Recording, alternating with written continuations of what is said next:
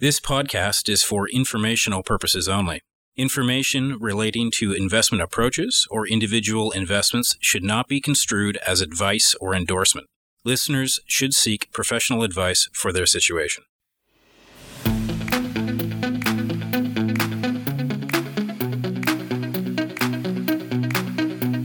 Welcome to Get Sharp, a podcast focused on actionable medium-term macro insights from industry leaders. I'm your co-host, Matthew Schnurr, and I'm joined by Dustin Reed, Mackenzie's Chief Fixed Income Strategist, as the other co-host. Dustin, welcome to this side of the table. It's great to be on this side of the table with you, Matt. Thanks very much for helping me put this project together. Of course. Well, I'm very excited to get going and record our first episode. Who do we have here today, Dustin, to speak with? So to kick off our inaugural episode, we have Dan Clifton, who's a partner and head of policy research at Strategas Securities. Dan sits in Washington, D.C., and Dan and I have been chatting for many, many years, and he's outstanding on Washington policy and on tax issues and how those, importantly for our clients, how those issues can have an impact on markets, both for fixed income and equities and cross assets. Dan has been the number one rated policy analyst for 14 years in a row on Institutional Investor, as well as also in the category of tax and accounting policy. So he's extremely well versed in everything to do with tax policy, politics, and as I like to say, and when I used to do a little bit of this in my former life, where policy and markets intersect, which I think is a really, really fascinating part of the market. Dan does a lot of press on CNBC and Bloomberg, and before he joined Strategas, Dan was the executive director of the American Shareholders Association, which is a nonpartisan, nonprofit association, which analyzes public policy affecting shareholders. So it's a real pleasure to have Dan here today for our inaugural episode. Dan, thanks very much for joining us. I'm so honored to be here for the inaugural episode. Thank you so much for having me today, and I look forward to a great conversation on everything politics, policy, and how it impacts financial markets. Yeah, amazing, and we are as well. So maybe we'll jump right into it. We really wanted to have a deeper dive on what to many may sound a bit early, but to us, particularly within fixed income, and myself, who also sits on the Global Investor Committee, starting to think about the 2024 U.S. election and policy implications, not only for geopolitics but also particularly for investors, obviously. So. Dan, maybe to kick it off, why in July of 2023 should we start caring or care about the implications of the U.S. Election in 2024? Yeah, listen, I'm very excited for the 2024 election. The range of outcomes here are quite large. Mm-hmm. So I think that's what makes it interesting for investors. And you have both the Republican and Democratic primary. But when you think about why this is important, once we cleared out the debt ceiling, you started seeing our clients who are institutional investors coming to us talking a lot more about the 2024 election. We believe investors are starting to do the due diligence on the candidates, the potential outcomes, and the impact that they will have. And our research has shown that the presidential election and the congressional election results in a presidential election year begin to price in as early as January of that presidential election year. So the second half of this year is really kind of the due diligence stage, and then you start to actually see investors being put on trades. By the time you get to the election, a lot of that is priced in at this point. So it's good to be ahead of the game. But there's a second part to this, and that is that this is a very different type of an election. This is now an election happening where the three major policy frameworks of monetary policy, fiscal policy, and geopolitics have all been upended. And so who wins will have a dramatic impact on who's going to be the Fed chair after 2026, because Jay Powell's term ends then. And so the next Fed chair will be appointed by the next president. This is a president that will get elected and will have to deal with the first rising debt service cost in 35 years in the United States. And you have all of the Trump tax cuts expiring at the end of 2025. So the next president will have a very outsized impact on the fiscal trajectory of the United States. And then finally, how do you deal with China? China is becoming an increasingly bipartisan issue here in Washington. There's really not much difference between Biden and Trump now that we've seen both of them preside over this. But clearly, China is going to be looking to challenge that new president, particularly if it's a new president, one not named Trump or Biden. And so I think the stakes of this election are as great as I've seen in my 25 years in politics. And I do think that investors are starting to pay attention to it now. Yeah, that's great. That's a great overview. I think, I agree. I think there's going to be a fair bit of focus on this, particularly with the two actors that seem to be leading in some ways. Do you think we will actually have a Biden-Trump essentially runoff for 2024? Or do you think we'll see different players? Well, you get right to it. You don't waste any time, Dustin. So obviously, you have Trump and Biden as the favorites. It's very possible that both of them can be the nominees. Trump's lead in the Republican primary is extremely commanding right now. What's interesting to us is that his numbers with independents have really begun to cradle here following the federal indictments. And so I believe that Trump's support is a lot softer today than you see in the polls. And that's going to play out over the next 6 to 7 months. And then you have Joe Biden. If Joe Biden wants to be the nominee, he's likely going to be the nominee. But his support is softer than people anticipate, particularly with younger voters and more liberal voters. And he's being challenged by Robert Kennedy Jr. And that's likely going to have a similar effect as Pat Buchanan did for George Herbert Walker Bush in 1992, where you dent the popularity of a sitting president. And that has all sorts of implications. It makes it easier to beat that candidate. It opens up for a third-party challenge. And so both of the leading candidates that if you were to have the election today, they're probably going to start to disintegrate in terms of their support over the next 6 months. And again, I say over the next 6 months, it seems far away. But you'll start voting in the Republican primary in January with the Iowa caucuses. It is not that far away.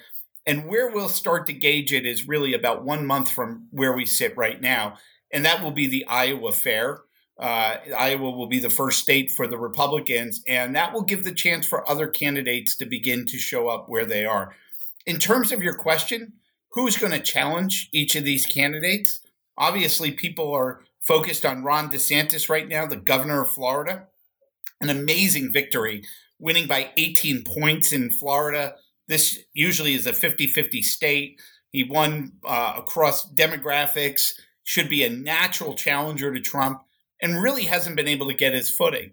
And so why I bring that up to you is because the DeSantis campaign is very clear that they're going to start in Iowa. That's where they want to start showing support for their numbers. And if they're saying if we can live in Iowa and move the needle in the polling against Trump, that shows that we can do it in other states like New Hampshire and South Carolina. That's their strategy. We're getting what I call the earnings report of politics in the next couple of days, and that's going to be the fundraising totals for 2Q. And if you see weaker than expected fundraising numbers from DeSantis, that's going to be a warning sign that maybe he's not going to be the guy who challenges Trump, so to speak. I'm sure he's able to raise some money. But then, donors are just starting to get nervous that maybe he doesn't have it after some of his recent flare-ups, particularly the one around Ukraine, but also what his message is like, hey, I'm not Trump and I'm the only guy who can win. That hasn't really worked with a lot of donors. And so then you got to say who's in that next tier after that. And I would say the top two candidates after that are Tim Scott, the senator from South Carolina, and Glenn Youngkin, the governor of Virginia. Now, if you look at the polls today, you say, Glenn who? He's getting 0. His probability of winning is about 1. As an investor, I like those odds. I can only probably go up from here. But I do think that Glenn Youngkin is probably going to be somebody who will emerge as an alternative later this summer should DeSantis not pick up traction, particularly in Iowa, and whether his fundraising is soft. But I expect his fundraising to be strong, at least in the short term. But he's going to have to show further progress to continue to get that money. How significant do you think the outstanding legal issues on the Trump side are going to make it for him to actually run a proper campaign? Well, I don't know any candidate, viable candidate for the presidency who had to put a field team together in Iowa, in New Hampshire, in South Carolina. Also think about the general election and prepare for possibly two federal indictments at the same time. there's just not enough bandwidth there, right? But Trump is the one who always said he don't exercise because he doesn't have enough energy to exercise and do all the other things he does. And by the way, he's very active, kept us up late at night, during 4 years of his presidency. But he's a believer in bandwidth, and his bandwidth is down here. Obviously, the president is getting a sympathy vote from Republicans who believe that he's being targeted as a political enemy, and they have rallied to him. But over time, I think that gets a lot harder to do. Now, what I think is important is that we have to understand the personalities involved in the Trump campaign.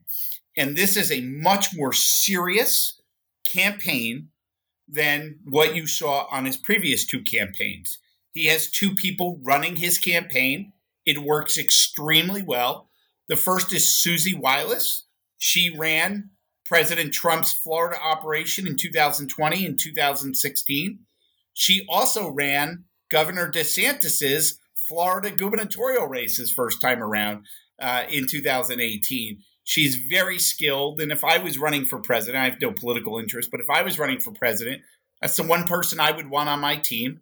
And I do think that she wakes up every day, less to make Trump president, but more to make sure that DeSantis doesn't become president after her fallout in Florida. So extremely skilled, knows where the levers are, and to me is somebody who is very effective in being able to handle both of these issues at the same time. Trump's other what I would call co-campaign chair, although that's not their official titles, is a guy named Chris LaCivita, who really is an incredible message person and really is able to drive wedges between Trump and whoever he's running against. He's best known for being part of the Swift Boat Veterans for Truth in 2004, which went after John Kerry when he ran against George W. Bush. And the reason why that's important is that what LaCivita does is he understands what's your greatest strength as a candidate, and then he destroys that greatest strength. Most people think campaigns are about going after your opponent's weakness.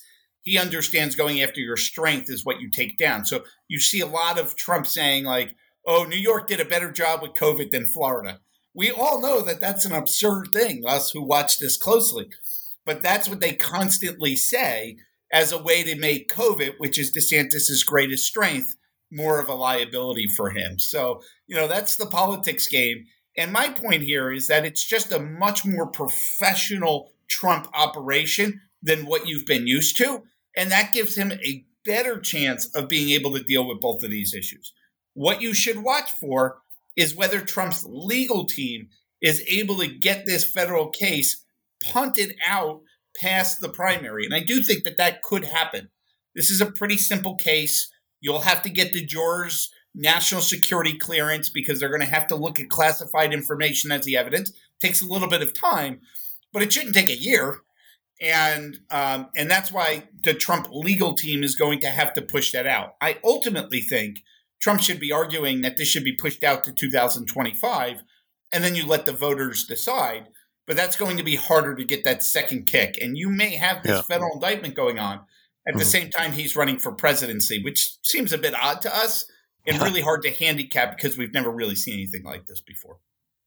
That's great. Just chime in on the Democratic side. I mean, Biden clearly seems like the heir apparent to run should he want to, as you said.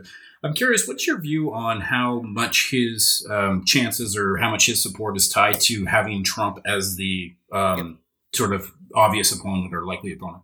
Awesome question. So, I haven't been writing a lot about the election up until last week. And now that the president gave a speech outlining his economic vision for the country, that kind of set the tone that the presidential race is now starting.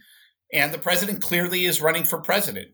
When we would write this in October and November, our clients would say there's no way he's running for president. My dad and the president are similar in age. My dad's a former cop, probably best driver I've ever been in a car with before. And he's, slowed down a lot. I'm not sure I'm comfortable with him driving around all the time these days. And he's not running the world's largest country or largest economy. So this job can age the most healthiest person. He's obviously older. And he's got to decide for himself, not whether he can make it through the next year, not whether he can make it through this election, but whether he can make it through the next 4 years after he wins re-election. So to me, that's going to be the biggest decision the president needs to make over the next couple of months. And what you see is other candidates like Gavin Newsom kind of circulating around in case something happens there. But let's assume that Biden does become the candidate. He would much rather have Trump as his opponent than anybody else. Because let's look at it. Like DeSantis has some liabilities, but DeSantis is young versus old. And the reason that is important is that if you look at a history of U.S. presidential elections, U.S. voters generally choose the complete opposite of the president that was there before. If you just want to start like, Eisenhower, Kennedy, or Kennedy, Eisenhower, Kennedy, you look at, Carter versus Reagan. You look at George Herbert Walker Bush versus Bill Clinton versus George W. Bush. George W. Bush versus Barack Obama. Barack Obama versus Donald Trump. Donald Trump versus Joe Biden. They all have this opposites attract kind of view when you go through that history. And I think that there's a real, what I call competency bid that's going on amongst voters. They want a cycle of competency. And it may not show up this cycle around, but if you do put somebody in there who's younger, more energetic, it changes the probability of whether Biden can win. And so what I would argue here is that if the Republicans nominate somebody other than Donald Trump, the chances of the Republicans winning the presidency go up, but more importantly, the Republican odds of winning the Senate go up. What does that mean? If you look at the 2016 and 2020 election, nearly every Republican Senate candidate in a target race ran higher than Trump did in the presidential race. Think about what I'm saying. I'm smashing the consensus view that Trump has parroted. And that is that Marco Rubio in Florida pulled Donald Trump over the finish line in Florida. Pat Toomey in Pennsylvania pulled Donald Trump over the finish line. The senators lead Trump. So if you have Trump on the ticket, your chances of losing Georgia and Arizona go up. And that's what happened in 2020. And so that's the way investors are going to interpret the Republican primary, is that if Trump is on the ticket, then the odds of the Democrats winning the Senate go up, and the odds of the Democrats winning the presidency go up as well. You also have 18 House seats that are controlled by Republicans today that Joe Biden won in 2020. You've had a couple recent Supreme Court decisions that would actually force some districts to be redrawn. The chances of the Republicans losing the House go up. So who the Republican nominee matters not just for Joe Biden, but for the Democrats in the Senate and the Democrats in the House. Joe Biden doesn't even have to mention Donald Trump's name because everybody knows what's going on with Donald Trump. And I think that that's their preferred option. And I'm not saying that they orchestrated this or, there's a lot of talk about that on Republican circles. All I'm saying is that the cards in front of them are actually working to their advantage. That becomes infinitely harder if Glenn Youngkin, the governor of Virginia, is the candidate against him. Cycle of competency, governing a state, doing it in a very least controversial way. And we've looked at polling where Youngkin is actually beating Biden in the state of Virginia by 10 points, a state that Joe Biden easily beat Donald Trump by 12 points in 2020. So candidate selection matters a lot, and it's going to have just as big of an impact on the presidential race as it will on the down ticket races as well. Maybe the last question on this area for now, but broadly speaking, I know it matters who the candidates are going to be, but broadly speaking, Dan, what do you think are the big policy implications and investor implications of the 24 election if it's a Republican won, maybe Trump, Democrat won, maybe Biden? How should investors look at that and position their portfolios for that? Yeah, awesome question. So first, let me start off by saying that I think the geopolitics will matter. What I would start to look at is how is the China stock market, how is the India stock market, how's the Vietnam stock market, and how the Mexican stock market are all trading relative to each other. And what I mean by that is, if you see that Trump is going to win, your chances of a further, what I would say, movement out of China and into India will go up substantially. And so the market's going to look at the decoupling trade on the presidential race, one that it's going to affect entire stock market trading. On monetary policy, you're going to get a much more hawkish view of monetary policy. As you know, Dustin, because you know it better than anybody, is that once you start to see, once you get into office, you get less hawkish. And, Trump obviously always thought Jay Powell was more hawkish than what he thought he was going to be. But they're going to look at who's going to be the Fed chairman.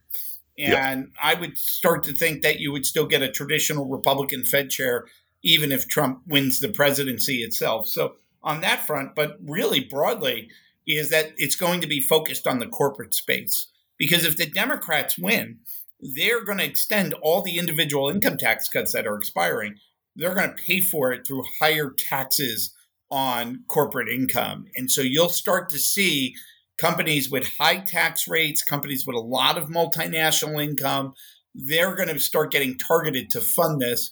You would also see it in some sort of pharmaceutical stocks and the continued regulation of the banking stock. So those are going to be the big areas that get hit, kind of on the tax fiscal policy side to fund those fiscal policy obligations. And then obviously energy is the biggest one of them all. I think it's very interesting that if we move to a multipolar world, then you're going to have your own energy resources. And a Republican victory would solidify what I think is a movement to a North America supercontinent where we're actually deploying clean energy and natural gas and pipelines. And I would argue you're starting to see this from the president. I know he's not going to be deliberate about it, but the president just signed a debt ceiling bill that approved the Mountain Valley Pipeline. He's approved 2 big Alaska oil projects. The implications of this are very, very important because if we start building that North America supercontinent, it becomes a pull to this kind of China, Russia, Saudi axis that's developing right now as countries try and move away from the U.S. But ultimately, Dustin, how the world looks at this race is there's going to be very divergent views. And if Trump wins, Europe and Asia are going to be looking for hedges because they're going to view the U.S. as less reliable. If Biden wins, the Middle East is going to be moving closer to China and Russia because they're going to view Biden as someone who's going to come after them. That's why if you get a new face there, it can create a much more balanced policy on one side or the other, like a Gavin Newsom or a Glenn Youngkin or Ron DeSantis, so to speak. Right. That's really good perspective. I actually hadn't thought of it that way. Basically, if kind of the one of two standards come in or assumptions come in with either Biden or Trump, you're going to get a bit of a tectonic shift in terms of the allegiances over the coming years. I think it's a really good point. Maybe not far away from that, but shifting gears slightly. And we talked about it at the beginning of the podcast. U.S.-China relations. U.S.-China relations obviously were very challenged a few years ago, pre-pandemic, during the pandemic. Seem to have come off a little bit now with Treasury Secretary Yellen is there right now. Blinken's had some meetings. Obviously, there are phone calls with Biden and President Xi. So there's some thawing, but that's from my perspective. Your perspective, I think, is much more interesting. Can you give us a little bit of an update as to what you think is interesting on the U.S.-China relations side and what you think it might mean for investors here, at least through the rest of the first Biden term, so to speak? Yeah, listen, I think the market and Chinese policymakers believe that if Biden won, it would be a little bit easier in tensions than with Trump. And they quickly learned that that's not the case. And what that's telling you is that the official U.S. government policy internally, so it doesn't matter who wins the presidency, sees China as trying to displace the United States and causing a lot of havoc around the world, right? So the Biden folks came in, they were like, oh, this is going to be fine. And then they get their first national security briefing and they were like, well, this isn't going to be fine, right? So just generally, that's where we moved. That created this kind of tension that lasted through 2021 and 2022. Then something fascinating happened in November of last year, and that is that 13 representatives from the Chinese government They weren't official government representatives, met with 13 equivalents on the U.S. side. And the message was very simple. China saying, we have our problems. U.S., you have your problems. Let's have a ceasefire here. Let's figure out our domestic problems. We're going to end zero COVID. We're going to open up for business, and we want to have a strong reopening. And that lasted probably 10 weeks, Dustin. Right? And it was an exuberant 10 weeks. If you It was. It was. Right? Yeah. And it was like, whoa, right? And, all the U.S. domestic stocks, which had a great 2022, they got just crushed coming out of that rotation. It's now you can own more multinational stocks, and everybody seemed to be happy. And then this balloon just started circulating over. And that balloon was going over the most sensitive U.S. sites, not just our nuke facilities, but where we build B-52 bombers and things like that, right? So, it was a very contentious issue. The Chinese thought we handled it bad, and that ceasefire was over in 9 weeks. Okay. The Chinese reopening hasn't been very good. But what's very interesting to me, Dustin, is that why we were having that conversation, because Russia attacked Ukraine. Right. And when Russia attacked Ukraine, the businesses began to diversify.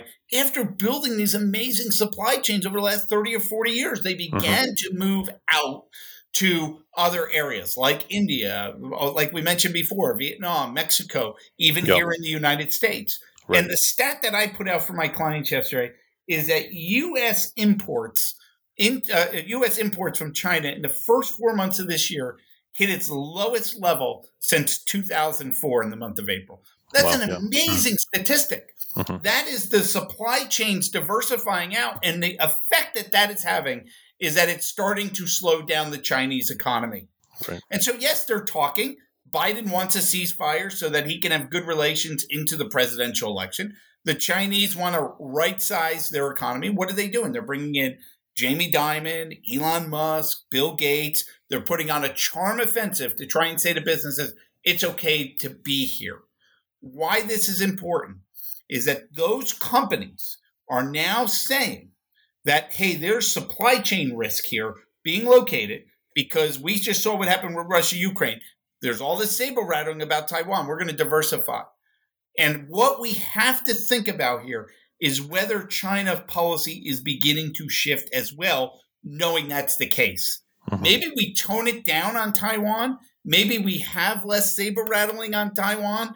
And we start saying, okay, how can the domestic politics of Taiwan change? So the biggest election of 2024 may not be the U.S. election in November. It may be the Taiwan election in January, where I think you're seeing a very strategic shift from the Chinese saying, let's see if we can influence Taiwan domestic politics and who the candidate is for that election so that we can start to change Taiwan policy rather than saber rattling on a Taiwan attack that could actually lead to more outmigration of businesses and a slower economy. Because their economy has more challenges than just what I outlined. Property issues and other factors, they want to manage that the best they can. So this, to me, is a really important shift that could be happening. We're getting early signs of it, and I think investors would be wise to pay attention to it, to be very focused on what's going to be the outcome of that Taiwan election. Yeah, that's fascinating. Has the horse left the barn already on the diversifying of supply chains and the like? Like, if China does do this pivot and quits the aggressive talk or tones down the aggressive talk about Taiwan, do you think that U.S. businesses would respond? So I don't. I think your question is an excellent one. This didn't happen overnight. This started with Trump in 2018. The difference today, and I talked to Dustin a lot during this time, is that like the businesses would call up and they would complain about what Trump was doing. Right, their lobbyists were lobbying heavily to remove the tariffs. You don't see really much activity around that today. Maybe we do some modest tariff reduction down the road. But even as Jenny Yellen is going over there to speak, you also have now new restrictions on the metals that are used for semi-chips, right? So this war, and I don't want to say war like guns, but this economic war, this economic supremacy battle is really taking place regardless of what that rhetoric is. So we can have ceasefires and then they're going to restart again. The stakes are too high. And the businesses have now, after 5 years, come to the conclusion that it's better to be diversified than have all your eggs in one basket. So to answer your question directly, I do think that the horse has left the barn. And I do think that that creates enormous investment opportunities in areas that are willing to take this on. India does not have the labor, does not have the infrastructure. China is very good at supply chains, but the message is being sent, we're looking for somewhere else to go. And I always think that you'll find a natural recipient of that. By the way, I think there's going to be massive change here in the United States where we're going to just build things for ourselves. And that's why you see the continued onshoring debate happening. We just finished our second quarter, our first half review. And what's interesting is in our thematic equity baskets, the big winners were infrastructure, clean energy, onshoring, and the ancillary businesses that are building semiconductor facilities in the United States. They crushed the S&P 500. And what were the big losers? Are companies that get government spending, just general like transfer payments, both at the state and federal level. So investors have made a very bifurcated decision, and that there's going to be more investment in the United States. And to do that, you need infrastructure, you need energy, you need high value tech manufacturing, and that's all starting to be reflected in the stock market today. Maybe one more on this topic that I get a lot, particularly kind of on the fixed income side. Do you see or have you heard concerns that China is going to dump, for lack of a better term, a significant part or all of its U.S. Treasury holdings, which would obviously have a significant impact on the value of U.S. Treasuries globally, safe haven status, the dollar as a global reserve currency, et cetera. Where do you think that debate is? I personally think it's a little bit fantastical, but always interested in what you think on this and what you think other people are thinking on this. So I don't think we're at that point, but the more important shift that's taking place is that there are fewer natural buyers of treasuries today. The Fed is no longer buying treasuries. The Saudis are buying less in treasuries, right? That might be the most important shift that's taking place. The Chinese are buying less treasuries, and the debt needs of the United States are going up. So that means that it's got to come out of one of two other places, and that's bank reserves or money market funds. And that's going to be a real challenge for the U.S. government. The U.S. government has a $2 trillion deficit today with a 3.7% unemployment rate. That with a 3.7% unemployment rate, you should have a surplus. Right. So I don't know what's going to happen in the economy, but if unemployment rises here, your deficit's going to widen out considerably and you don't have those buyers. So just buying less is making the financing issues of the U.S. government harder without having to divest your treasuries and maybe taking a loss on those treasuries, right? We got to know what their position is. So there's other ways that the Chinese can play that. And that's more of a nuclear type of situation. I mean, nuclear, not in the sense of the bomb, but, just kind of like, okay, last resort, that's what we have to do. So I just generally think the Chinese have much other options that focus on critical minerals that would make it hard for the Defense Department to get the technologies that they need for their censoring equipment. Those are going to be much more likely type of events before you get to the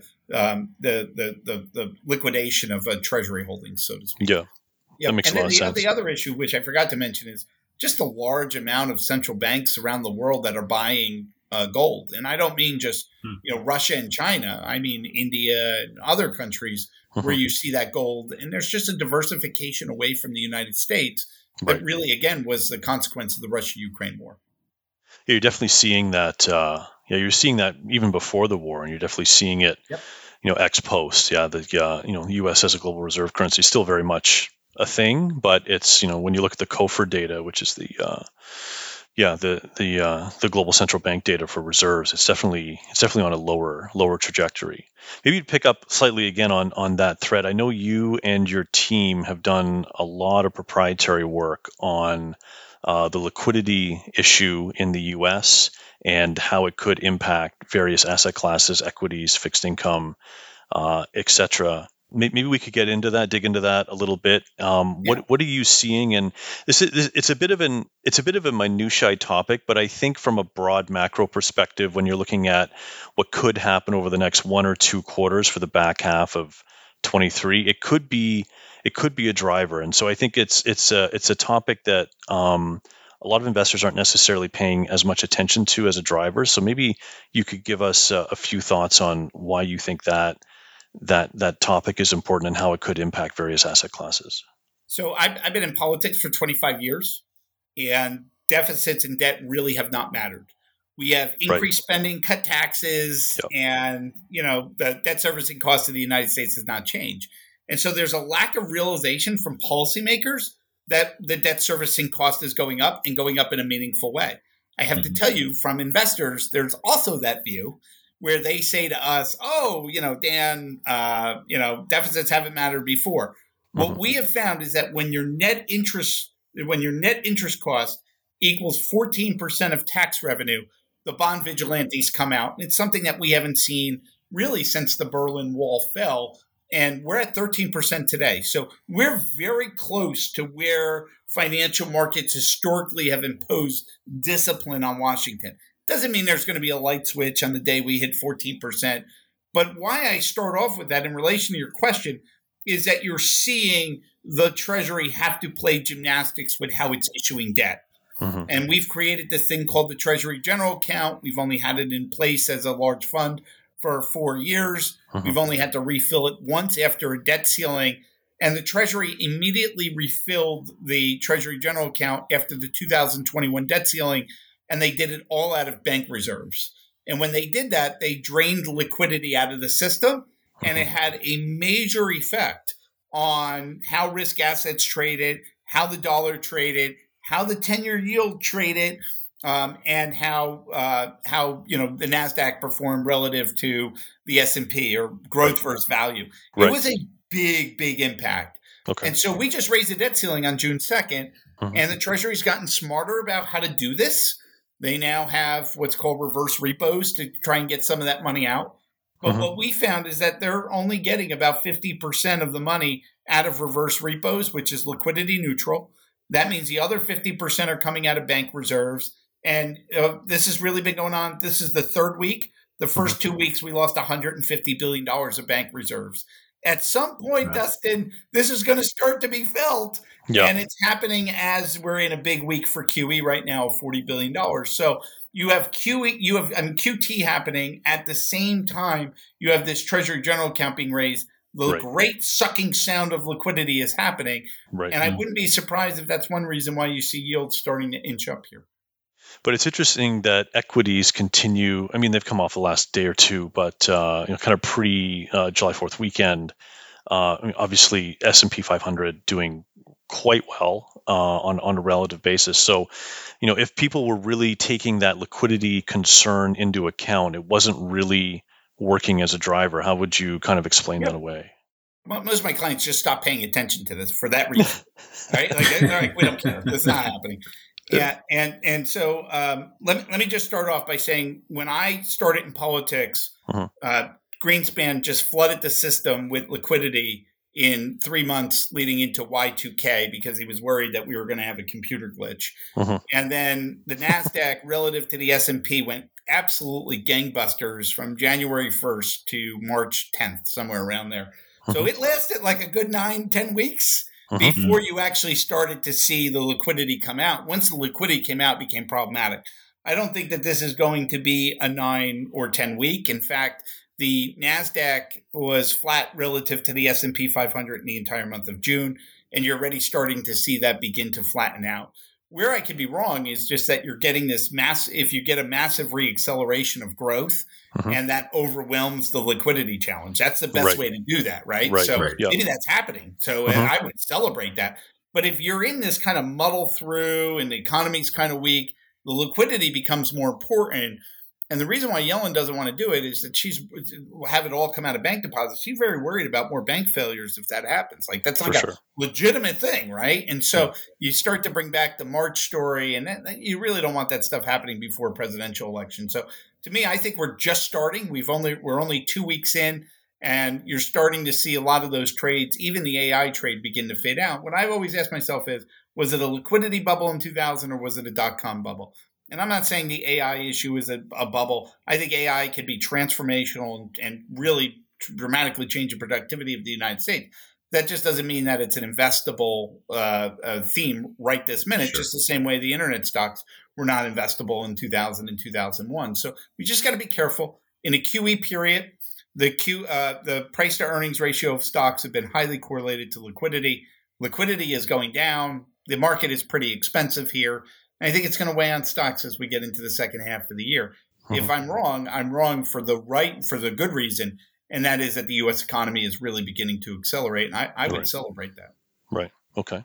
Maybe a follow-up on the liquidity challenge in general. You talked about sort of this being, call it short-ish term, being refinancing after the debt ceiling. But then you also talked about just the overall cost of debt going forward and challenges for that more over the, call it medium to longer term. How do you square those two in your mind, and what implications do they have on both shorter or longer term? Awesome question. Because what I'm arguing is that what we're doing on liquidity is really just the first, this is the appetizing course, right? Like this is the first course of a larger period of austerity. And most investors and most policymakers have never been in their job during a period of austerity. So it requires a framework change. And what's happening is, as the interest cost has basically doubled, it starts to squeeze out Social Security and Medicare.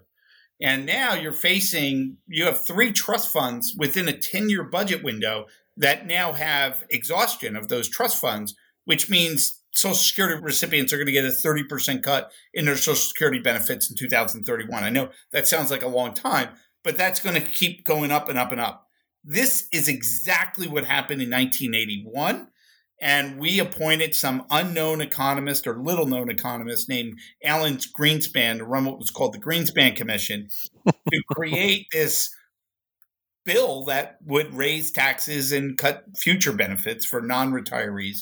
And that was a really important change because we said we're going to make Social Security solvent for the next 50 years. Guess what? The future is now. We're getting close to that 50-year timeline.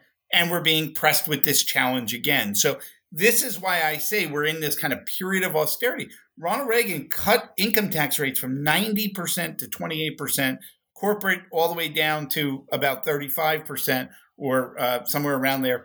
But he raised taxes 6 times in between that. And that's sort of what we're facing here.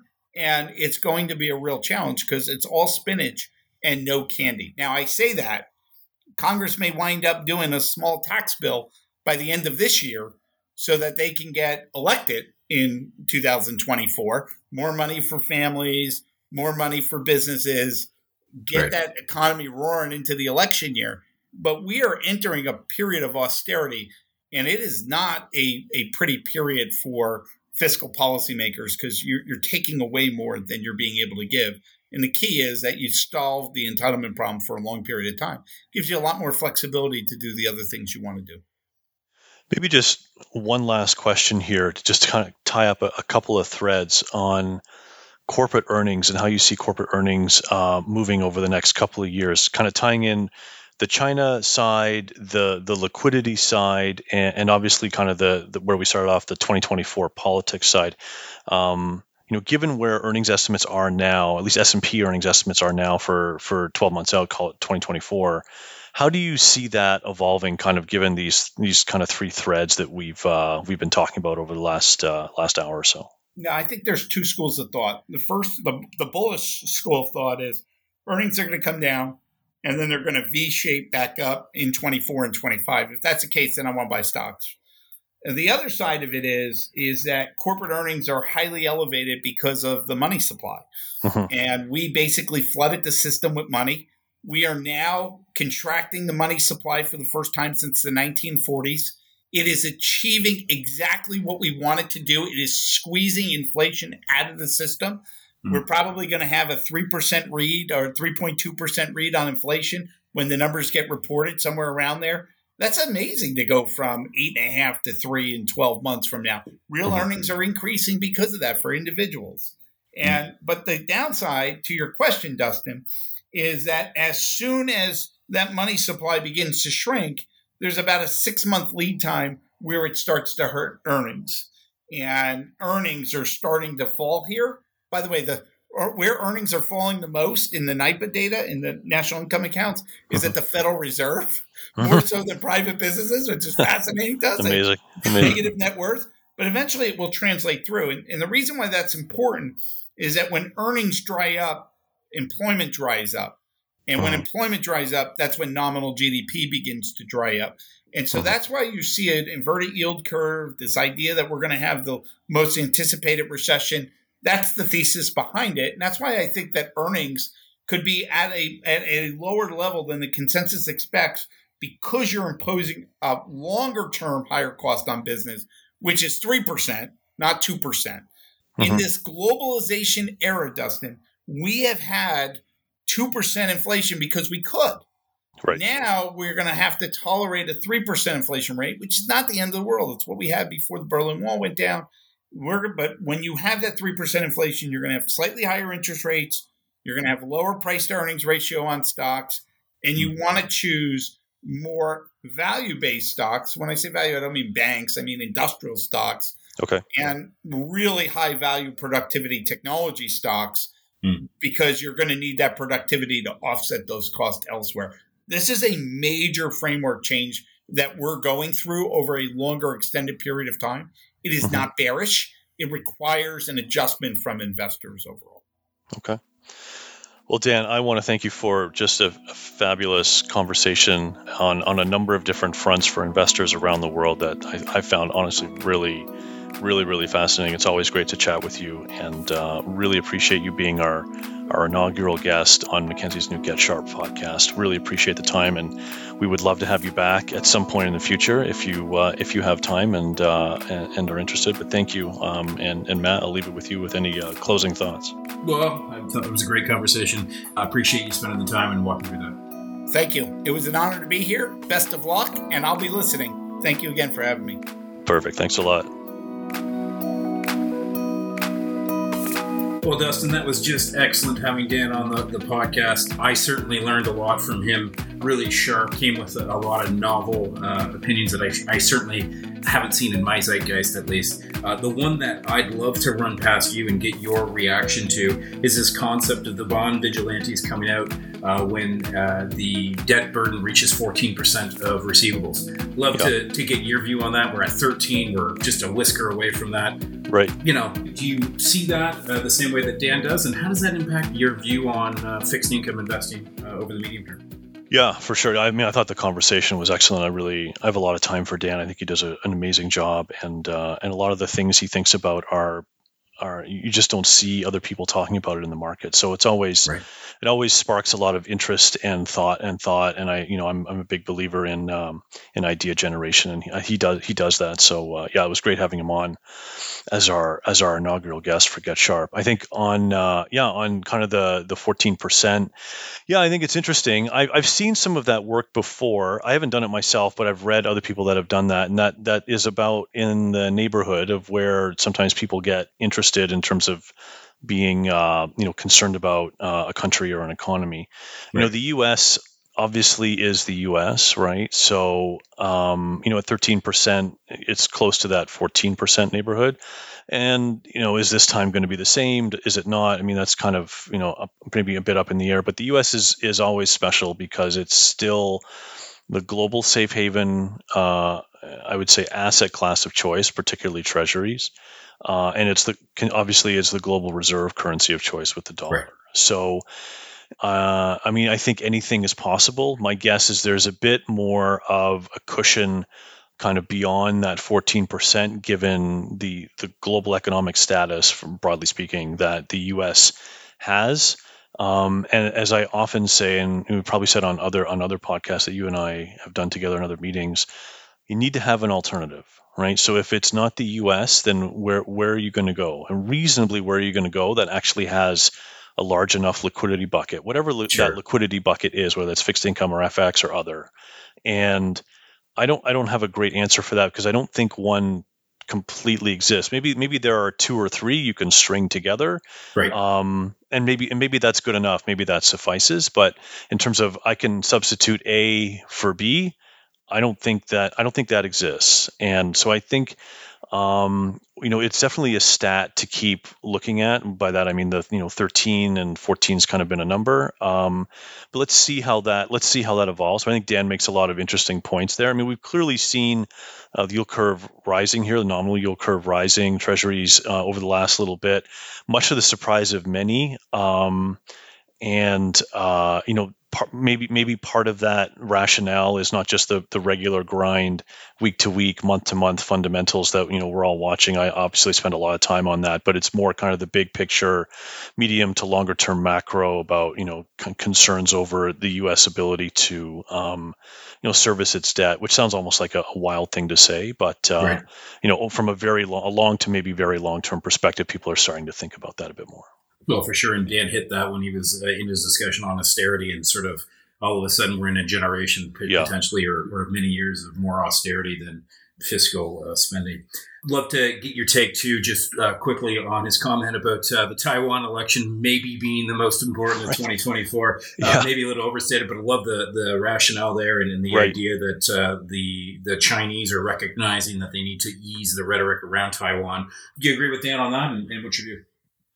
I mean, I think it's a really fascinating thing. It was definitely one of the takeaways that I had as well from our conversation. You've seen the U.S. back off a little bit too. You saw the Secretary of State essentially not be as what I would call all in on Taiwan in his most recent commentary around, with mainland Chinese officials. So there definitely seems to be a little bit of pulling back from both sides. I mean, I think the election is important. I think they're both important, frankly, right? Because the geopolitics out of the Taiwan election is obvious, and then just general global policy as it relates to really everything and alliances, and kind of dovetailing back to what Dan was saying around, if the Republicans go one way, then these sets of countries could skew, and then if the Democrats get in 24, then these countries could skew, and I think that's really interesting. But I think I mean, it's something that's on our radar from a fixed income team perspective. We've been looking at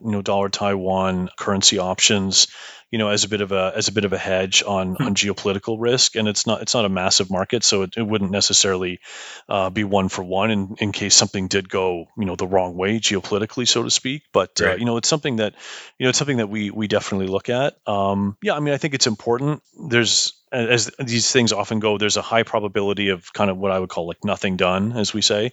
And so it's just a non-event, right? And there's a very, very small probability that something could be very serious, and then it's a very material event, and it affects really all investors across all asset classes from a global risk sentiment perspective. And it's tough to gauge exactly what the expected value of that is. But sitting here, today in July 2023, there's definitely a strong probability that it's going to be not a big deal, and the U.S. election will be a bigger deal, because there's a very high probability that the U.S. election will be a big deal, kind of no matter which way it goes. So it's interesting when you kind of look at the the payoff structure or expected value structure, and how to trade these things. But it's definitely the Taiwan election. I think it's important, and I think the takeaway for me out of this conversation today is probably need to spend a little more time looking at that from a risk risk management perspective, not just for the event itself, but also just for all the asset classes that we cover, and sub-asset classes that we cover within fixed income, and also I would say within my view on, or my seat on, the Global Investment Committee. That's great, Dustin. Why don't we call it there? I look forward to the next guests that we're going to reach into your Rolodex and find in the next several weeks here. But Dustin, this was a great conversation. I thought Dan was totally enlightening. I appreciate your comments as well. Yeah, for sure. It was great. Thanks very much for your partnership on this, and look forward to the next one.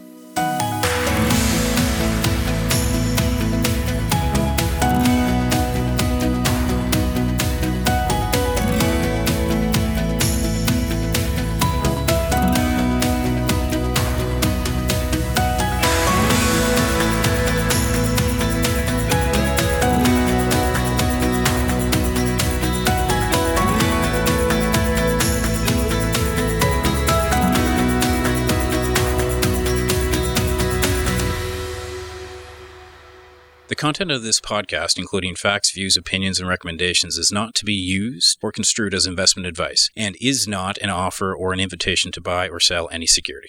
The content of this podcast should not be relied upon for any purposes, and Mackenzie Financial Corporation is not responsible for any reliance upon it. This podcast includes forward-looking information that reflects our current expectations or forecasts of future events. Forward-looking information is subject to risks, uncertainties, and assumptions that could cause actual results to differ materially from those expressed herein. Our views are subject to change based on market conditions. Commissions, trailing commissions, management fees, and expenses may be associated with mutual fund investments. Please read the fund facts and prospectus before investing.